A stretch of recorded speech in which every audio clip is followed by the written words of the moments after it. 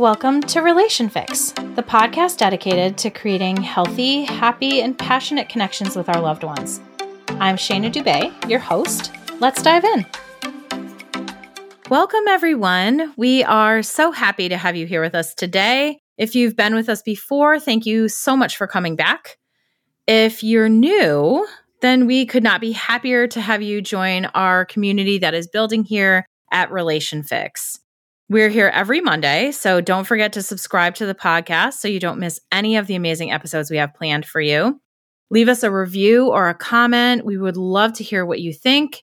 And if you want to, share our episodes with your loved ones or really anyone you think could relate to them. Before we get started on today's episode, I just want to do a little housekeeping. Our beloved Frank, the producer, has decided to take some really big steps towards his dream of becoming a super successful author. So unfortunately, he's had to take a step back from the Relation Fix team. As sad as this is for us, we believe deeply in following your purpose. So we wish him all the best, and we cannot wait to read his books. Hopefully, we can convince him to sneak into an episode here and there just for old time's sake. So, Frank, you're amazing. You've got this. We 100% have your back, and we wish you the absolute best of luck. That being said, today's episode is probably one of the most important episodes we've done yet. It's a topic that impacts really every single relationship you will ever have throughout your life, and that topic is trust. It's such a small word and a huge concept. Most of us have people that we have chosen to trust in our lives, and we probably have had people who have broken it. It's something that takes time to truly build, and it can be dashed in literally a second. So what is trust? Let's break this down a little bit and talk about its components, and can we rebuild it once it's lost? So number one is, what is trust? Well, trust, when I was first looking at this, I wanted to say, what is the definition of trust? So I went to the dictionary, right? And the dictionary said it's a firm belief in the reliability, truth, ability, or strength of someone or something. That's kind of like a nebulous definition. It wasn't really something that struck me.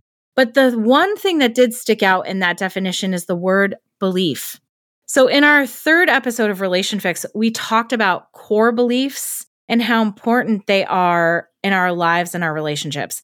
They shape who we are. They shape how we behave and our experience of the world. They're also changeable and not always based in fact, but instead are often our interpretations of our experiences of the world. So if trust is in part a belief, that can make it an even shakier concept. Charles Feltman wrote a book called The Thin Book of Trust, and he came up with a definition that I like even better. I wanted to find something that was really dedicated to what trust looks like in relationships. So he says trust is defined as choosing to risk making something that you value vulnerable to another person's actions. Whoa, that is a really huge concept, and it sounds scary, but it's also really important. So it's a risk. It's also a choice. In his book, he also defines distrust, which I think is also an important definition. And he says, distrust is what is important to me is not safe with this person in this situation or in any situation. Now, what I really love about this definition is it's specific and not general. He's talking about a singular person rather than the collective of people. So often we really launch distrust out to everyone in general rather than as an individual. So now that we have an idea of what trust is, we can give ourselves some sort of definition. Let's try to break it down a little bit in order to create some language around it. One of the things I notice the most when working with my clients around issues in relationships is that we're often using the same words, but they don't mean the same things. And so sometimes we need to create some language or a construct that allows us to break things down in a way that we can both understand. So when you say, I don't trust you, what do you mean by that? You can give examples and talk about the other person's behavior, but trust also sometimes is a feeling. There's an uneasiness. So let's look at the different components and see how that plays in. Number one is accountability. Accountability is a huge piece of trust. Can you hold yourself responsible for what you say and what you do? Can you understand that the things that you do have an impact on other people? They have an impact on your relationships. We often say, and I've said this many times, is I'm not responsible for your feelings. I can be respectful of them, but I'm not responsible for them. But in reality, holding ourselves accountable for our behavior is understanding and acknowledging that what we do matters to other people. The tough part about accountability is that we are often faced with our own inadequacies in that space. Now, the hard part really for us is that our society has made accountability really rare and really difficult because of our intense need for punishment. So I could do a whole podcast on the justice system and the way that punishment looks like as a consequence for actions in this country, particularly when it comes to people of color and how it impacts their life. But that's a whole nother podcast. But what I want you to understand is that because of our intense need for punishment, our society has made accountability really difficult. How can we hold ourselves accountable if we feel that we're going to just be punished and crucified for the mistakes that we made?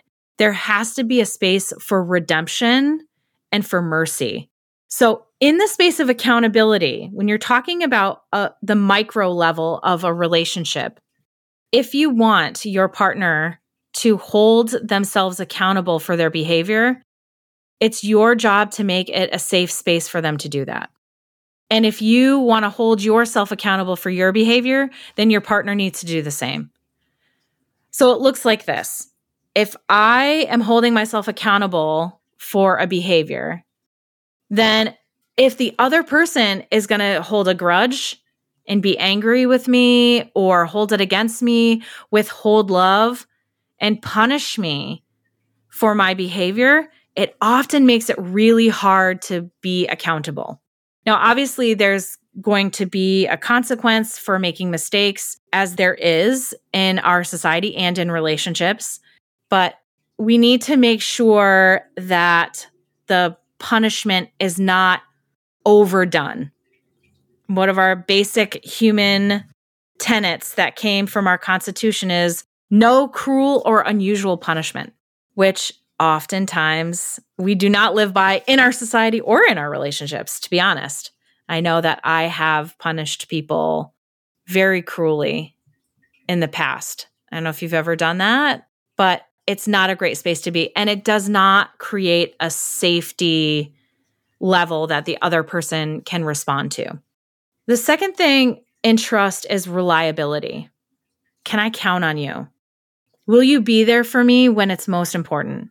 Will you do what you say you're going to do?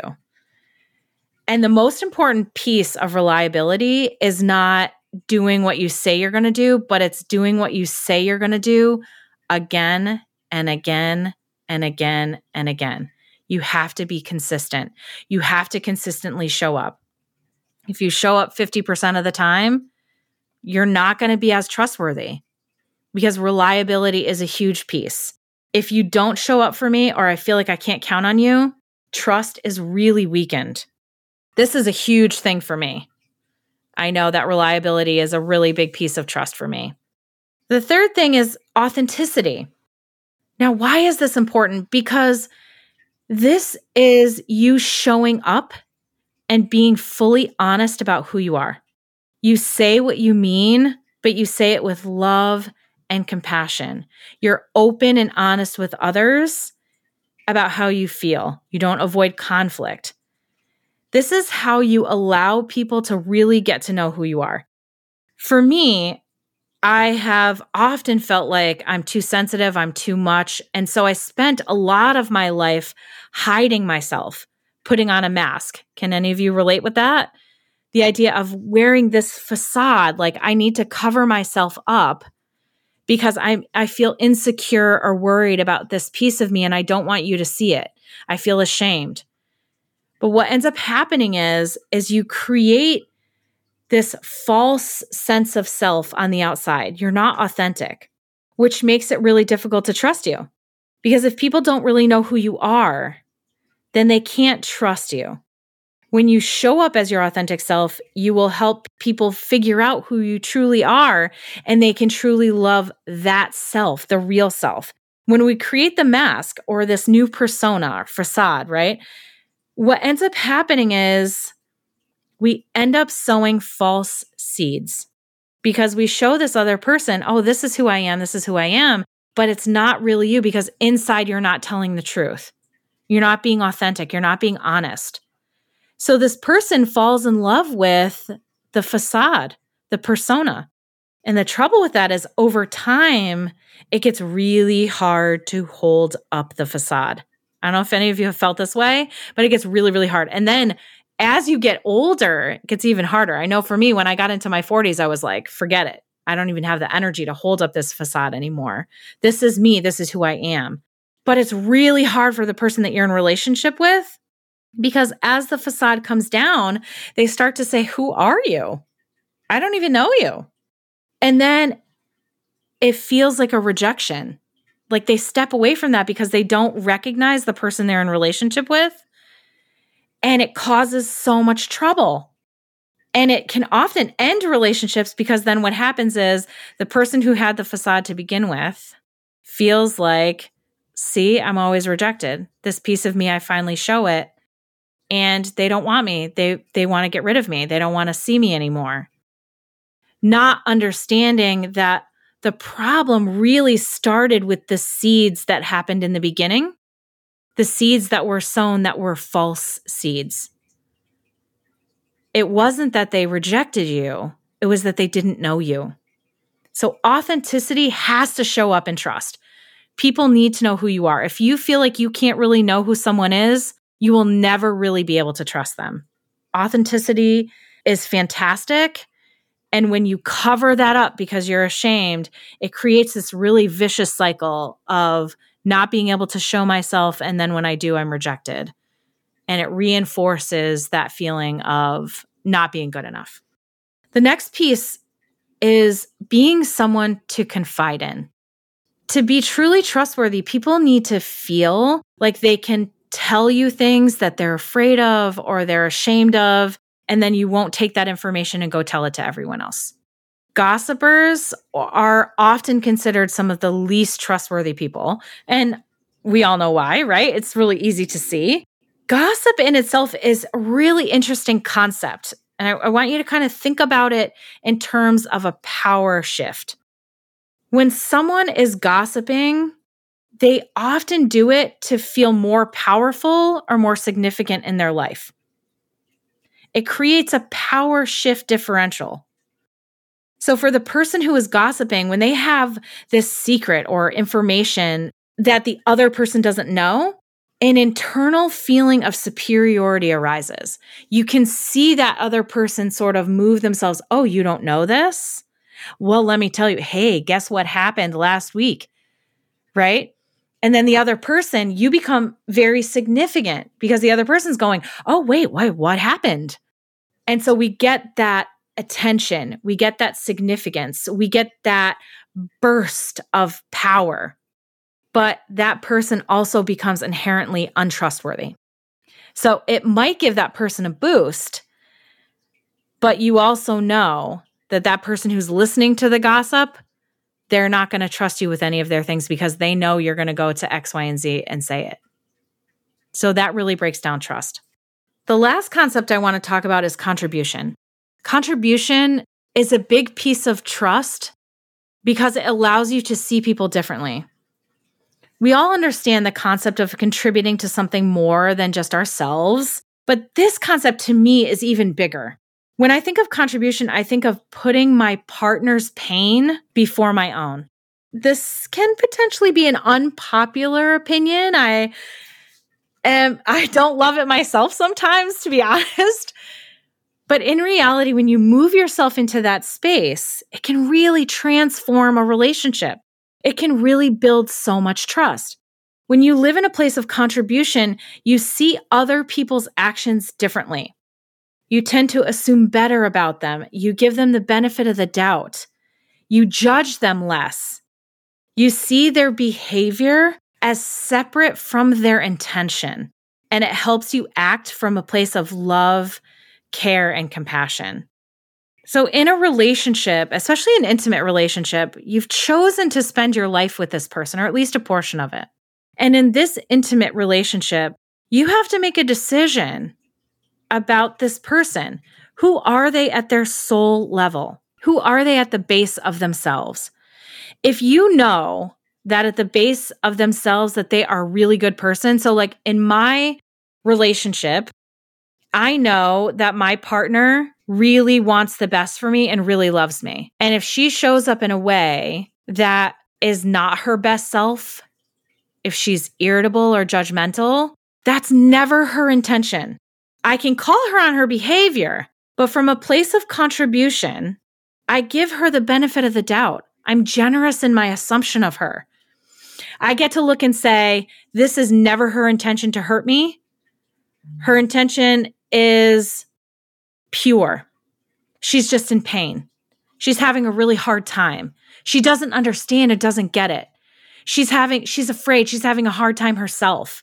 It allows me to move into a place of compassion and empathy and step into this person is hurting, and I can see that. Now, people are going to have a hard time with this concept because what happens is we say, well, we are now leaving ourselves open to other people hurting us, which is true. It's true. When you trust, when you're vulnerable, it does leave you open to be hurt. But it also leaves you open for the best things in life, like love and joy and happiness, because that's what happens in that vulnerable place too. That's the space of connection, and it takes courage. Being in a place of contribution requires that you focus on how your partner is feeling and acknowledging their pain. Oof, that's a tough one. That's a heavy piece and hard to do. And I have to say, I've known about this concept for a long time, and I still work on it on a daily basis. And sometimes when I feel stressed or tired or overwhelmed or just in pain in some way, I don't always show up that way. And what I hope is that she shows up in a way where she steps into contribution and understands that maybe I'm not in my best space, but that's never my intention to hurt her. So think about a relationship where two people are showing up in that way. It's not a panacea. It doesn't make everything better, but boy, it can really, really help. And then how much can you trust someone who gives you the benefit of the doubt, who allows you to make mistakes, who allows you to show up when you're not your best self? It's a beautiful space to be.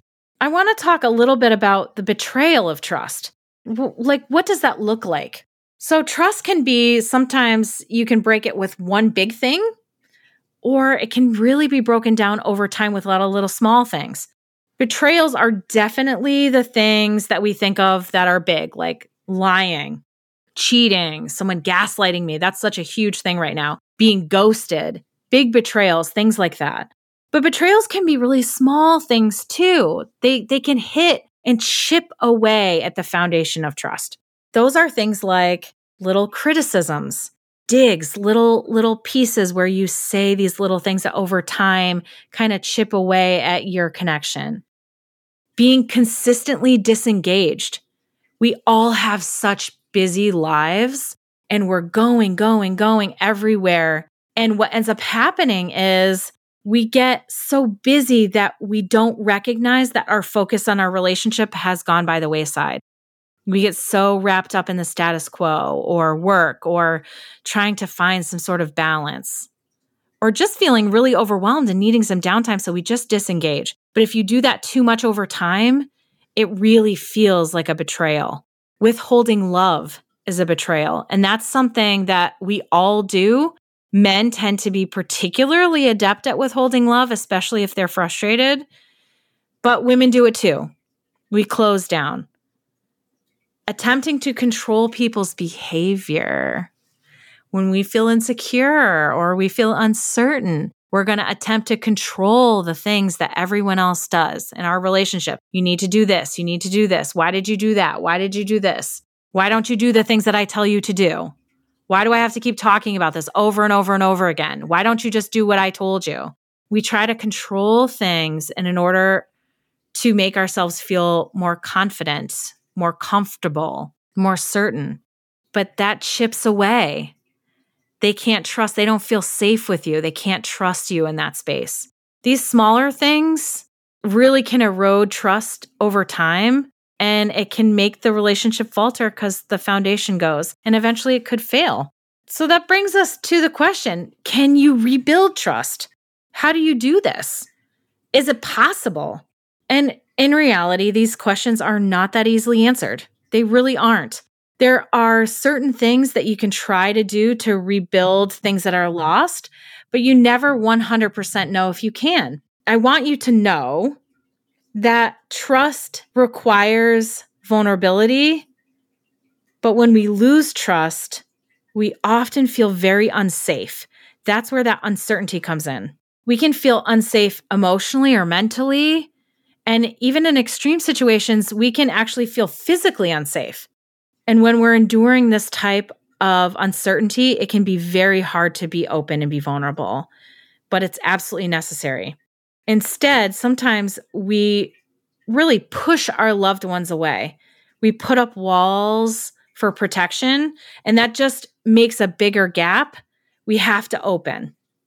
It's like the movie Frozen when she's like, open up the gates, right? Look how vulnerable Elsa was. She was so scared and so worried that she didn't think she could trust people, but she knew she had to open the gates. And it was really hard. It was a journey. I don't know if any of you watch Frozen. I have an 8-year-old, so I saw that movie many, many times. But if you think about it, relationships are very similar to that. We have to open up the gates. We have to be willing to let it in, which can be hard and scary.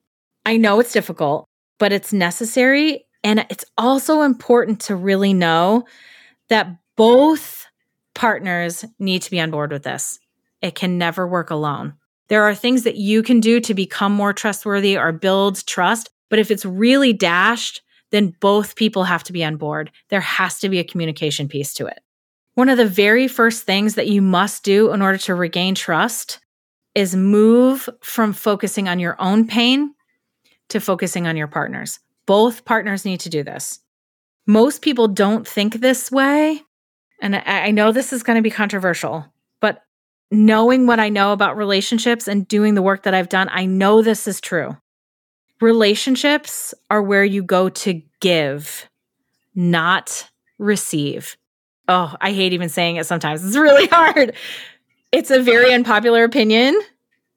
And a lot of people don't think that way because they think I have needs. I want to get them from my relationship. That's why I'm in it. But in reality, relationships are where you go to give, not receive. If you focus on what you need to receive in a relationship, your relationship becomes transactional. It's like you're going to a store. A transactional relationship is a space where you say, I'll do this for you if you do this for me. And if you don't, then I'm going to withhold. I'm going to withhold my love. I'm going to close down. I'm going to put up walls. It's just not a loving or trusting relationship because you're always waiting for reciprocation. This is a good example of how this works, right? We've all heard of the honeymoon phase of a relationship. Well, what is that? What is the honeymoon phase? It's where things feel so good, right? You've just fallen in love. You're in this beautiful place. You're both fully present. You're fully focused on each other, not yourself. And when you're really in this space of love, you would walk to the ends of the earth for that person. And you're not even asking for anything in return because just the idea of giving to them is enough to totally light you up, to totally fill your cup. You're just like, oh, I would do anything for you because it just makes me feel so happy. So what happens? Over time, human beings, we suffer from the law of familiarity. If you spend enough time around something or someone, you start to take them a little bit for granted. And we start focusing on what the other person is or isn't doing for us, and then we feel insignificant, unloved, unhappy. This is often a precursor to those bigger betrayals we talked about earlier, the lying, cheating, gaslighting, those types of things. It often starts with this refocusing on our own space instead of focusing on what our partner needs. Tony Robbins says, I know I quote him so much, but he knows so much about relationships and it's really interesting. He says, if you are in pain in a relationship, you're focusing on yourself and not your partner. And my experience of that's myself, taking these concepts into my own relationships, that's 100% true. I know that when I'm in a bad space in my relationship, it's because I'm focusing on my pain. I'm focusing on my overwhelm. I'm focusing on what my partner is or isn't doing for me. And people need to hold themselves accountable for their behavior. And certainly if your partner isn't showing up, that can be really hard. But it creates so much internal pain for you. It's not just about the other person being there. It's about, how do I create a space for myself internally that when I come to this relationship, I bring love and compassion. Trust is such a huge concept and it has so many pieces. So when you're trying to rebuild trust, one of the things that you want to do is understand what it means when you say, I don't trust you. Ask yourself, what behaviors am I seeing in this other person that causes me to not trust them? Write them down. Be specific. Take out your notebook. If you're having trouble in your relationship and you feel like, I really just don't trust this person, what is it that's coming up? And I guarantee you, there are going to be patterns, there are going to be behaviors that you can specifically look at and see and say, these are the things that are causing me to not trust you. Maybe they're not being reliable.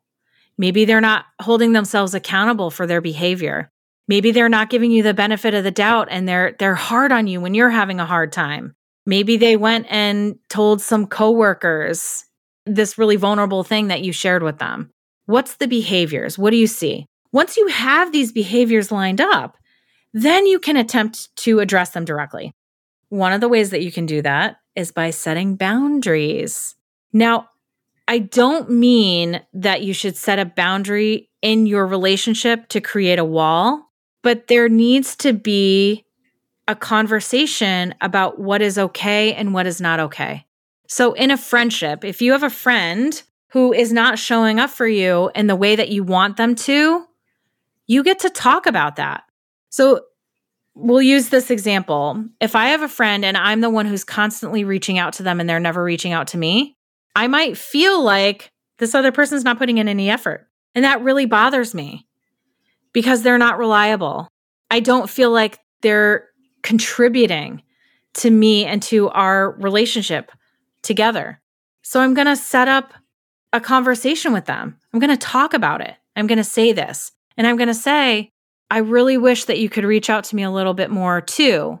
I don't mind reaching out to you, but when you don't respond to me or you don't reach out to me, it makes me feel like our relationship is a little one-sided. That's an initial conversation. Once you have that conversation with someone, then what you hope is the other person becomes cognizant of that and changes their behavior. And so hopefully she starts reaching out to you a little bit more. She starts sending things to you a little bit more. She starts making that connection and filling in the gap.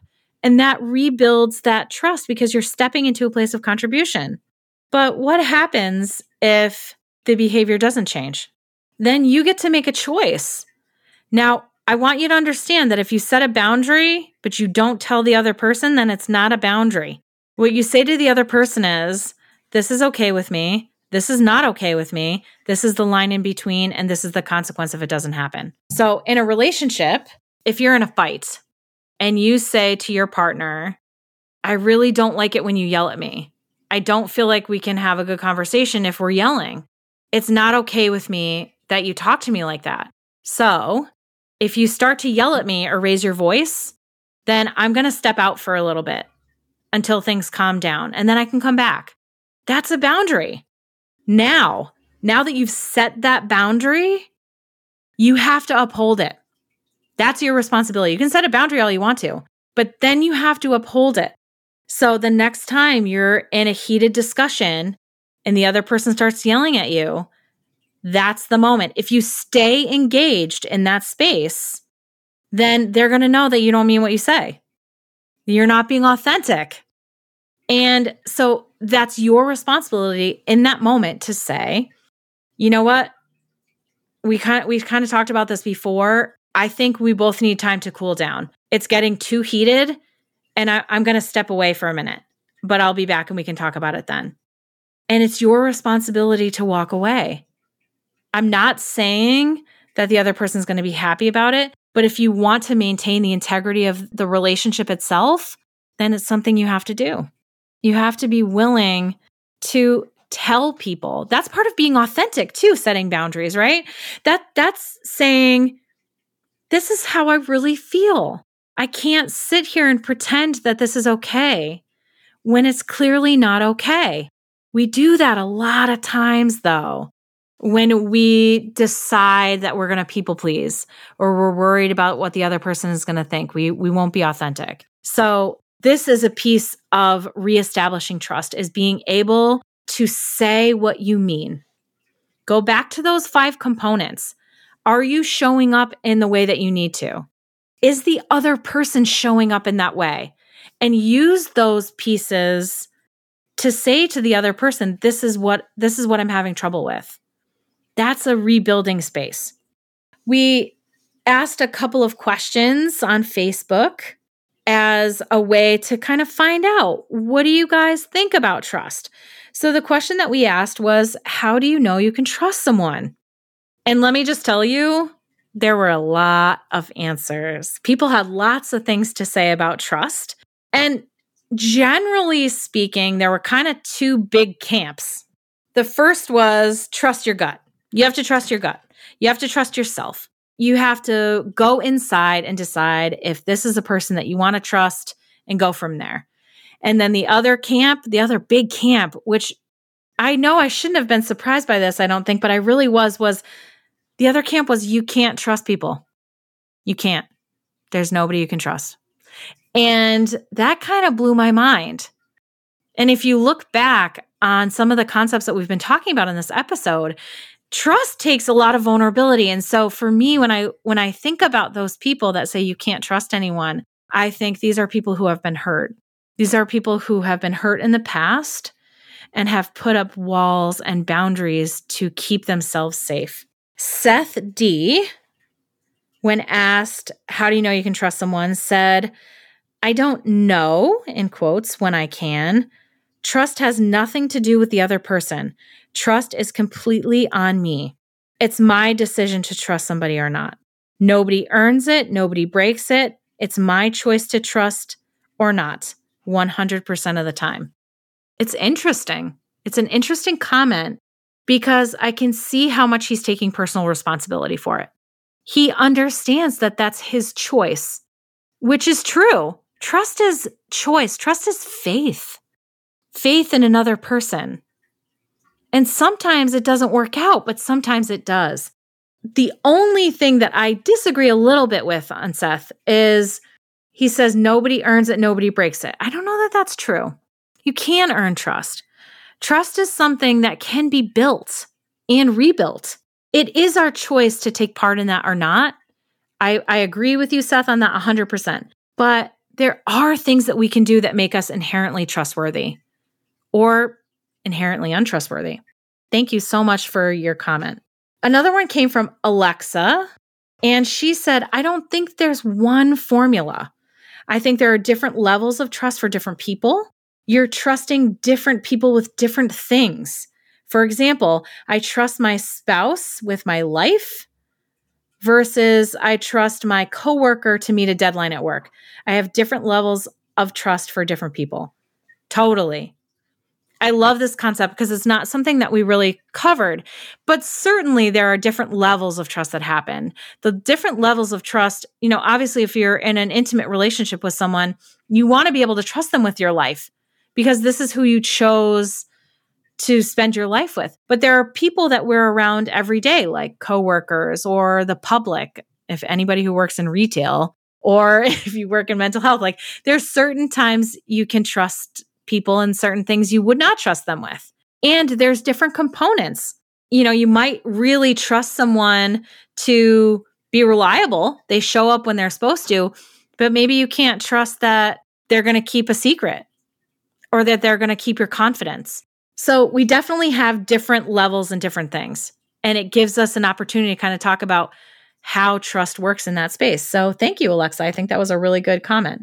The last one I want to mention, I find it really interesting and I love it, is William W. They said, if by trusting you mean ignoring the nature of humanity, then never. If by trusting you mean you are willing to take a certain amount of risk to invite others to build a deeper bond with you, then always. I kind of love that. I got to be honest. Because what I think that William is saying in this space is that the nature of humanity is that we're going to make mistakes. We're going to mess up. We're going to do things that hurt other people. We're going to disappoint people. We're going to make people angry. That's the nature of relationships. In this space, we will 100% of the time do this in a relationship. There's never going to be a relationship where we don't mess up sometimes. We just do. But if trusting, it means you're willing to take a certain amount of risk to invite others to build a deeper bond with you, that's 100% what trust is. If we look back to the definition of trust, it's putting something that you value in the hands of other people's actions. That takes risk. But that's the space where you build deeper bonds. And isn't that what we all want? I don't know anyone who doesn't want to have love and kindness and support and connection and compassion. It's what drives us. It's so, so important. So fundamentally, I think you can see that trust is vulnerable. It's scary. It's risky. So why do it? Why do we even try? And you can see the people in the you can't trust people camp, they try to avoid it altogether. But I want to ask you, how does this impact your life? For those of you who listened to our core beliefs episode, Frank talked about his belief that you can't trust people 100%. This was a core belief for him. This was something that made sense to him and was started when he was young. We talked about how this has impacted his life so far and broken down some of the relationships that he's had in his life, and it's been really hard to manage. We also did a visualization for how that could continue to impact his life moving forward. And essentially, it kind of broke down to this.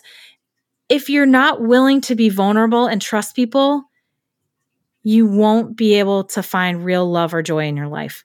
You just won't.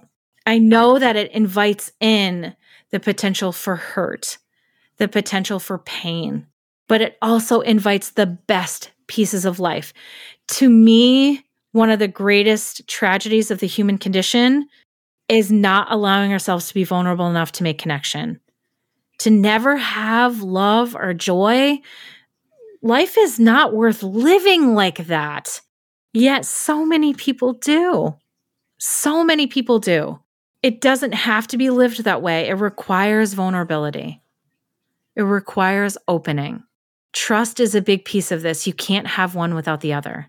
This is really just the tip of the iceberg on the discussion of trust. I think we could probably do like 3 more episodes, really diving into each concept. And I'm going to encourage you to dig more on your side too. Dig deep into it. Look at the value of trust, why it's so important and intrinsic to us as human beings, and how it plays out in your life. If you want to read further on this and see what the research says, Brené Brown, I've mentioned her a couple of times in this episode, and I talk about her a lot. She has a talk called The Anatomy of Trust. It's on YouTube. You should 100% listen to it. And she kind of breaks it down in her own way. And she's written about it in many of her books.